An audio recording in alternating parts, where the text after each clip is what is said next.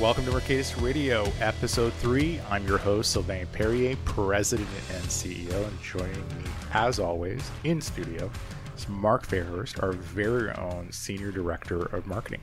It's great to be back. Number 3. Number 3, almost in the can, and at the board, at the helm, I'd like to say Scotty from Star Trek, and it's not, but it's Kevin Glenn, which is even better than that, right? Because Scott would be really old right now. And so I think he's passed away. He has. He unfortunately has. Has he left behind that formula for the transparent aluminum that he like? From the movie, you know, Star Trek 4. Yeah, Star Trek 4, and he started talking into the mouse computer. Yes, perfect. Yeah, yes. That's great. And so today's topic, we're going to be talking about the infinite game in grocery retail. #winning. #Tiger Blood. Thank you. Thank you, Charlie Sheen. By the way, we miss you, Charlie. When are you going to call me back? So the industry's changed. I mean, we certainly covered that in podcast number 2. We talked about the new entrants, how the product lines are being blurred, how grocery retailers have restaurants, and now how pharmacies have products that are typically sold in grocery retail. You know, the acquisition of Shoppers Drug Mart by Loblaws. It's so different. And I think it's just going to accelerate. And what we're seeing happening right now is the difference between companies that are just okay with status quo and others that are really all about playing the long game, right? Which is really synonymous for those of you who watch sports. And as always, we have our expert on the line, Britton Ladd. For those of you who don't know him, he's the man. He gets this space, right? He's published, prolific writer, knows everything about technology and retail and e-commerce. Welcome back to our show. Thank you so much. It's really great to be back for this episode. So, winning. And winning in the most classical of terms is very finite. It's like a project. It has a beginning and it has an end. It can be very well defined to a certain extent. It has winners and has losers. And Vegas is very good at cultivating kind of that, what I like to call the finite game, right? And I can tell you that more often than not today, we're seeing this dynamic change where retailers are falling into this pit, for lack of a better term, where they become very finite. And I can remember, and again, I'm a history buff just in general, and I think most of the people that know me know that. And I can remember being in Fort Mill, South Carolina, in 2008. I was landing into Charlotte CLT, and it was really odd on the plane for a Sunday. There was a lot of Canadian bankers on the plane. I was checking into the hotel in downtown Charlotte at the Omni. Couldn't get a room. My room had disappeared. And there is crowds of people freaking out. What I didn't know, it was announced that Lehman Brothers had shut down. And it was the beginning of the financial crisis. And so through that Sunday on for quite some time, we saw some North Carolina and South Carolina, and I will say South Carolina specifically, their unemployment rates went up to 17%, which is huge, higher than the national average at the time. And what you could see across the pool of tier 2 and tier 1 grocery retailers, a big shift in strategic direction, a very big shift in how they competed in the market. And you could get a good sense of those that really wanted to succeed.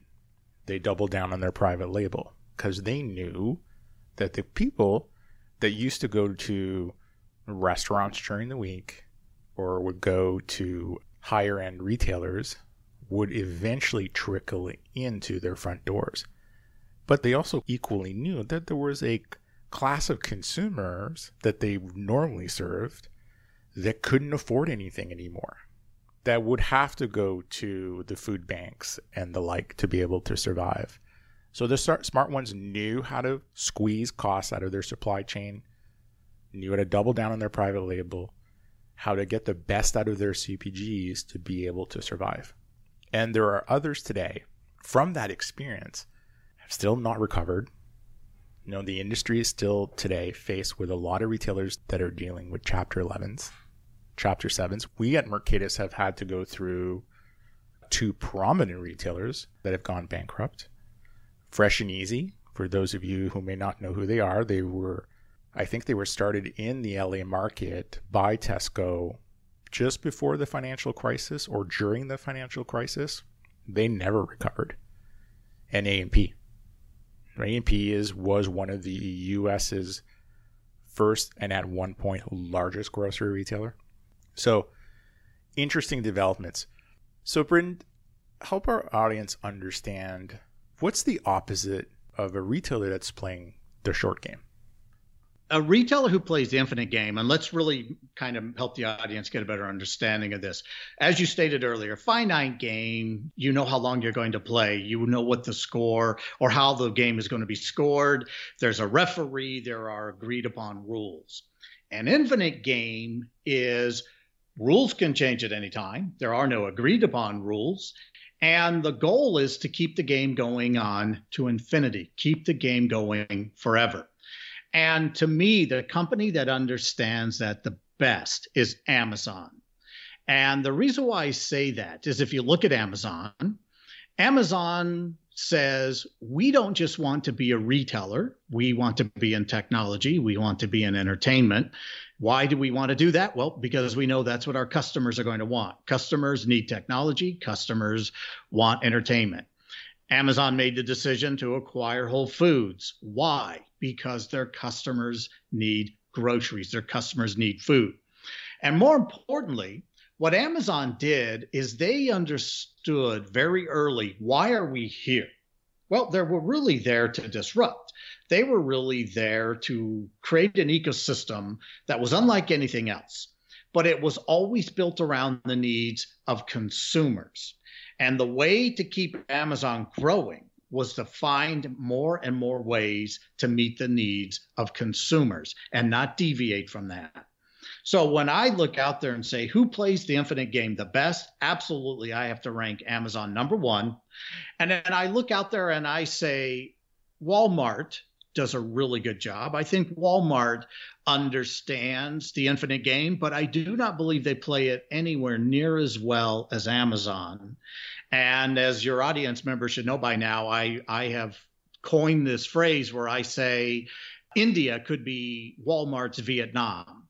And what I mean by that is when you look at the infinite game, the goal is to keep the game going on forever. So the goal is to outlast the competition. In a finite game, football, basketball, baseball, and so forth, the goal is simply to beat the competition. So I believe Walmart today is still playing a finite game. You hear them refer constantly to wanting to beat Amazon. Amazon never talks that way. So now you have Walmart, and they're going to enter India. They're going to buy a majority stake in a company called Flipkart. And the challenge for that is Walmart is going to India because why? They want to beat Amazon. They think they need to draw a line in the sand and make a stand there in India. The challenge is this. Wall Street rewards Amazon no matter what they do. Wall Street punishes Walmart for almost everything that they do as well.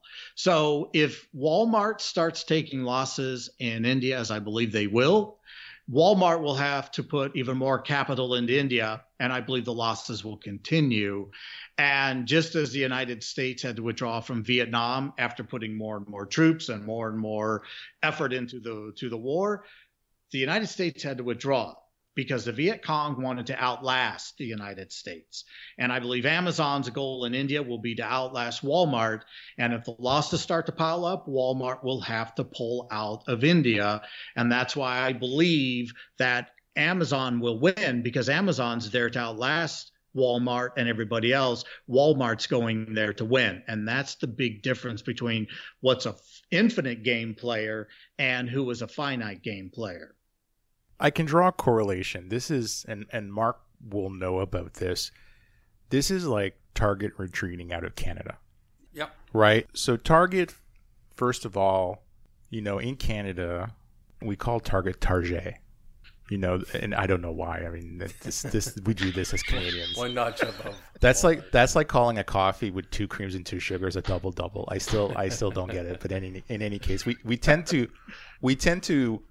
we love our brands and we tend to give them these odd, silly names. But in any case, Target retreated for 2 reasons. One is they failed to understand the Canadian psyche and the cultural mix in our own country. A consumer in Vancouver is very different from a consumer in Montreal, different from a consumer in Halifax. Different needs, different cultural backgrounds. Yep. And just across those 3 cities, those 3 areas, there's likely 6 languages spoken right there, right? And Canada, seems very large on a map, but the reality it is not even 10% of the U.S. population. So that's number one. Did not understand the consumer. The second thing they did, they screwed up their supply chain. And the third one, and I don't think our audience knows this, and there was an article that dabbled in kind of trying to explain this issue. And I view Target as an infinite player in this space here, but they failed. 50% of the employees at Target's Canadian head office in the outskirts of Toronto were transplanted from Minneapolis. That was the biggest mistake they made. Thinking that they could take 200 people traveling back and forth into the Canadian space, that suddenly, magically, this is an operational problem here. Let's get a bunch of Six Sigma people. We'll fix it. That's not going to work. And I agree with your statement, Britton, is that we've seen this. This has happened before. We've seen it in our own backyard. And I think that the reality is it's sexy to go into India. There's a lot of people. There's a big opportunity. But you can bleed yourself dry of money and knowledge and great executives if you don't know what you're up against. And I love how Amazon has positioned themselves to force Walmart to force their hand to spend a lot of money. And that is for that amount of money to have been approved, I think you must agree that somebody must have jumped through some hoops at head office. I agree. And I think the thing that you said that we need to follow through on is, let us not give the impression that if you play the infinite game, that you aren't involved in strategy. Strategy allows the infinite game to continue making wise decisions, not deviating from who you are, not overreaching. And so when I look at what's going on with Walmart in India, we would be remiss if we didn't point out that this is a great strategy on the part of Amazon. And one way to think about it is, if Amazon was a crocodile, they're laying underneath the surface of the water at the watering hole, and along comes the buffalo. And Amazon, the crocodile, grabs that buffalo. They don't bite it and let go. They want to pull that buffalo into deep water. To me, India is deep water for Walmart. This is out of their wheelhouse completely. Amazon's global. Amazon has a very experienced team of executives, and unlike Target, when they made the mistake of how they went to Canada, Amazon built up a very experienced team of individuals who are familiar with business in India, the culture in India, and Amazon has gone out of their way to really ingratiate themselves to the consumers, to the population. Flipkart, even though they've been in business for 2007, they were unable to establish a real leadership position within India, because if they had, Amazon wouldn't have been able to come in and quickly take market share. Why was Amazon able to do that? They're able to provide a better customer experience. So just because Walmart is entering India doesn't mean that they're going to find success. And again, that's what's going to be interesting as this plays out. Does the infinite player Amazon, are they willing to take losses? Do they just simply invest massively in price and sell items at a loss no matter what? Walmart does the same thing, so they have to make investments. But what happens is there's 2 different outcomes. Wall Street punishes Walmart for losses, and they reward Amazon for sticking to their strategy. So the executive team at Amazon, I think, is going to be the one that stays the course, doesn't deviate. But I think within Walmart is where we're going to see a lot of the infighting beginning and a lot of the second guessing, just as happened with your example of Target when they entered Canada. There was an awful lot of people who stood back from that and said, why didn't we realize what we were getting into in the first place? Yeah, and I can remember when they opened the first store. In Canada, they came in through an acquisition, right? They bought the assets out of Zellers Canada. The one thing I found that was very odd, now they invested an incredible amount of money in rebranding, re-energizing the real estate and so on, but they kept the same employees. So, and these were unionized employees. Mark, is that correct? I think it was, right? Correct. So I can remember going into one of those stores. Now, aside from having holes in the inventory, so stuff missing, the product mix wasn't like the US. So we were no longer calling it Target. As proud Canadians, we would call it Target. And the employees were disgruntled. And it was just a brutal experience, not the same that you would get south of the border. Now, I'm curious, who do you think is doing, besides the Amazons and the larger retailers, who's playing the infinite game really well in grocery retail? Aldi and Lidl. I tell you what, if you want to look at a company and say, or both companies, you could look at them both and say, you couldn't ask for a better team of executives. You couldn't ask for a better team that understands why are they there? What is their mission in life on a daily basis? And between Aldi and Lidl, they have over 20,000 stores globally. They will be the largest grocery retailer globally for many years to come. And in the United States, what I really anticipate happening is that Aldi and Lidl are going to expand beyond their niche market. And they're going to start introducing some more high-end products. I believe they are going to go to more of a digital platform, but they'll take command and control over it themselves.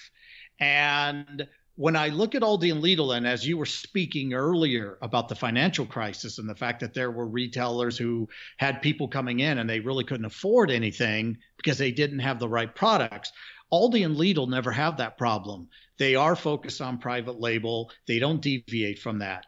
They really maintain low prices. They maintain high quality. They don't deviate from that.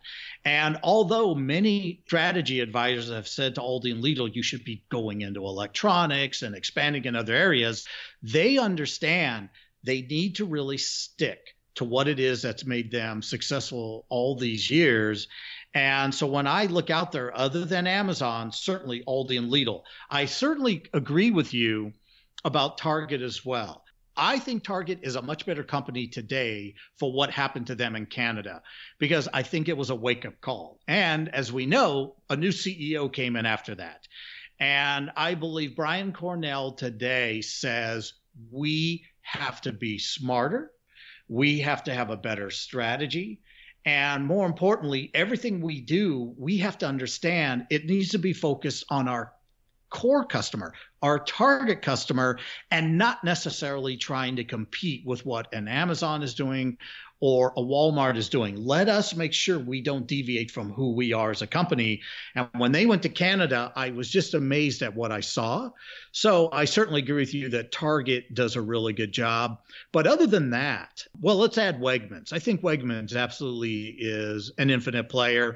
They've not deviated. They haven't expanded. I think H-E-B in Texas, they're absolutely phenomenal at what they do. So I could make the argument that they're a pretty good infinite player.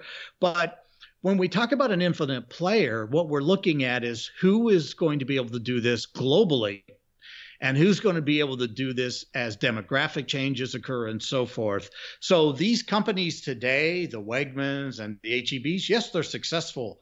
What about 10 years from now, 20 years from now? That's what we mean by the infinite player. The company goes on forever because they're able to adjust to the needs of the consumer without changing who they are. So that's what's going to be interesting to see how this plays out. Yeah, and I would agree with your statement regarding Wegmans and H-E-B. I mean, these are organizations that I think each are going through now, bringing on board their fourth generation leader. I know that specifically for Wegmans. Danny Wegman himself, he's stepping down. His daughter is taking over his role. She's fairly young. She's been in the business, I think, forever. So she's certainly quite learned very well at the hands of her father. And Wegmans is an incredible brand. They were one of the first to actually incorporate, I think it's in Pittsfield, where they have one of their stores. This is a little bit of Wegman's story. So they built a restaurant across the road where they actually test out their recipes and their ready-made food before it's put in their store. And I visited this place. So this is Rochester. Rochester used to be, in the grand scheme of things, the home of Xerox, Bausch & Lomb, Kodak. That's really no longer the case, right? So I think Wegmans is still one of the very few largest employers in the area. But because of that, there was this French gentleman. I can't remember his name. I don't even know if he's still alive. But what he used to do, he used to import fine wines. And this is not even related to our topic, but I just got to share this story with the audience. And he bought an old warehouse in Rochester, and it was stocked with 20,000 bottles of wine that he had imported over 20 to 30 years that he was maintaining. And so the Wegmans family is like, I think we should get into the business of having standalone locations where we can sell alcohol and wine. So they went in, they hired this gentleman. He was fully retired, and they bought his stock of wine. We got to see how they were inventorying this wine and so on. So it was kind of cool to kind of watch the family and the executives at Wegmans really to start to think outside of the box of just grocery and being able to diversify their product mix and try to start something else. But what I found really more interesting than this story that I'm sharing with the people listening is all the years that I've had the opportunity to interact with Wegmans or H-E-B or any small regional retailer, and these guys aren't small, that are really playing the infinite game. They're very customer centric. They think correct. They think first, not like, hey, I think if we bought this computer, things will be faster. I think if we did this operationally, this will be better. They start first and foremost, how would our consumers react? Does this meet their needs? And that's very interesting. Now, who's out there not in the grocery space, maybe the technology space, who's playing the infinite game that is just knocking it out of the park? Well, I certainly think you have to look at Apple. You have to look at Microsoft. Both of those companies absolutely are. You have to look at someone like AmerisourceBergen. You have to look at McKesson Pharmaceutical. They're absolutely doing a great job. And then you have someone who thinks they're doing a great job or wants to give the impression they're giving a great job, and that would be Tesla. So Tesla wants to be the company to convince you they're playing the infinite game, but they're really not. I think your audience members, when they listen to this, will consciously and subconsciously, as they think of companies on their own, say, are they an infinite company, an infinite player, or are they a finite player? And there are those companies that their name rises to the surface, and you look at them and say, absolutely, they're in this thing for the customer, and they have a track record of success, and they always seem to make the right moves. But then there are those companies that kind of come out of nowhere, and they get the press. They get an awful lot of press, and it gives the impression that they're an infinite player, that they're going to be around for the long haul.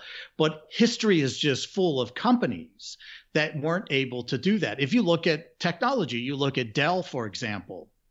Dell was looked at as being the absolute leader in all things related to computers and technology.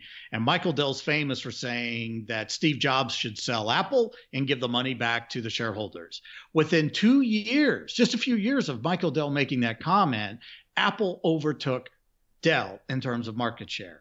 So I think Apple has absolutely learned along the way how they need to keep their focus in order to play the infinite game. And there are all kinds of other companies out there that try and give the appearance of being an infinite player, but they're really not. And I would have to put Tesla at the top of the list. Yeah, so I love the fact you used Dell as an example, because at one time I was a major Dell fan. This is a classic example where you get enamored with selling servers because there's better margin, you're playing with bigger businesses, and you stop looking at your consumer business and thinking like your consumers and what they want to buy. We've seen this with Research in Motion, and I think Tesla's not that far behind. I think he was exceedingly rude last week on one of his earnings calls with the analysts.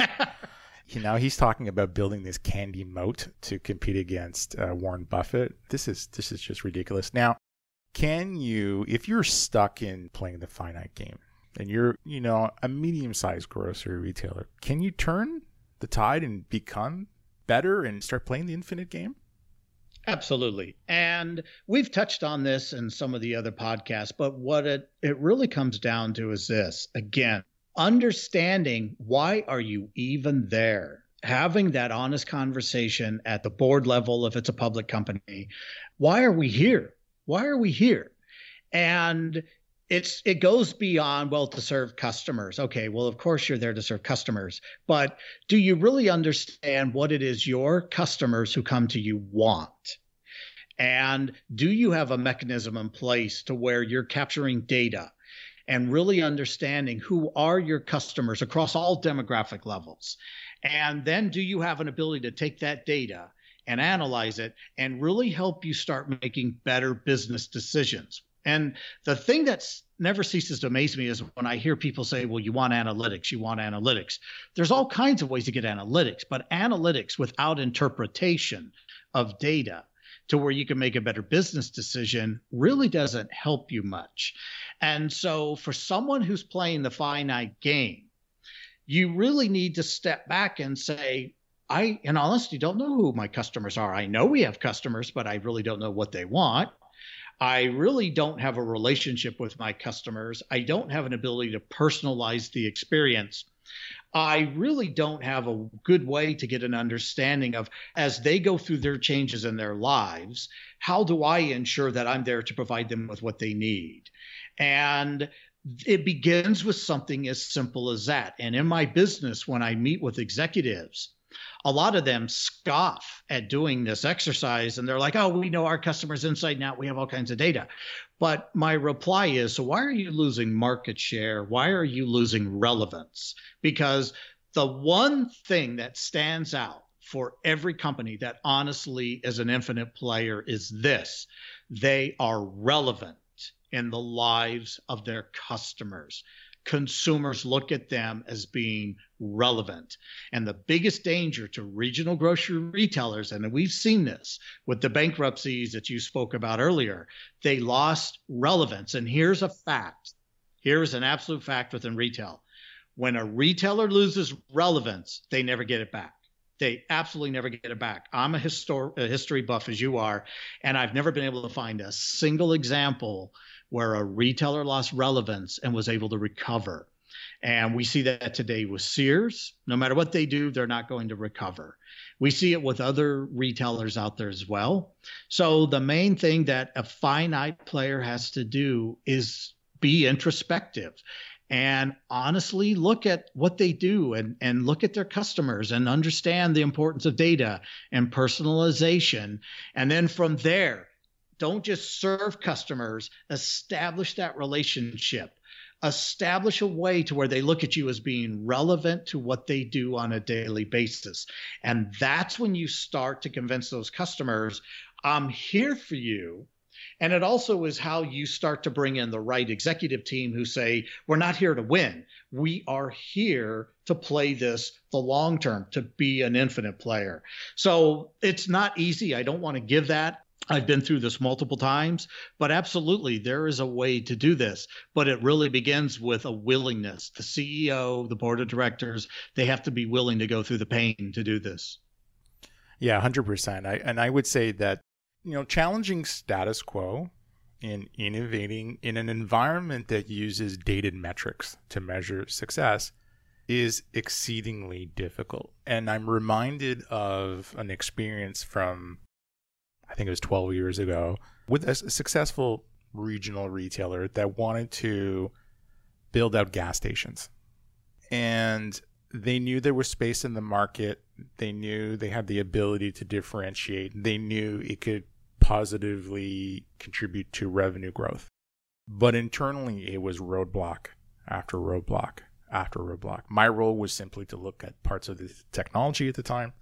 And I remember the CEO really wanted to do this, driving the challenge, driving the innovation, made a pretty bold decision, which was, we're doing this, but I'm going to hire a separate team, and they will not be domiciled in the same head office, and they will have carte blanche to do what they need to do. Now, today, that part of the business contributes significantly to their success in this space today.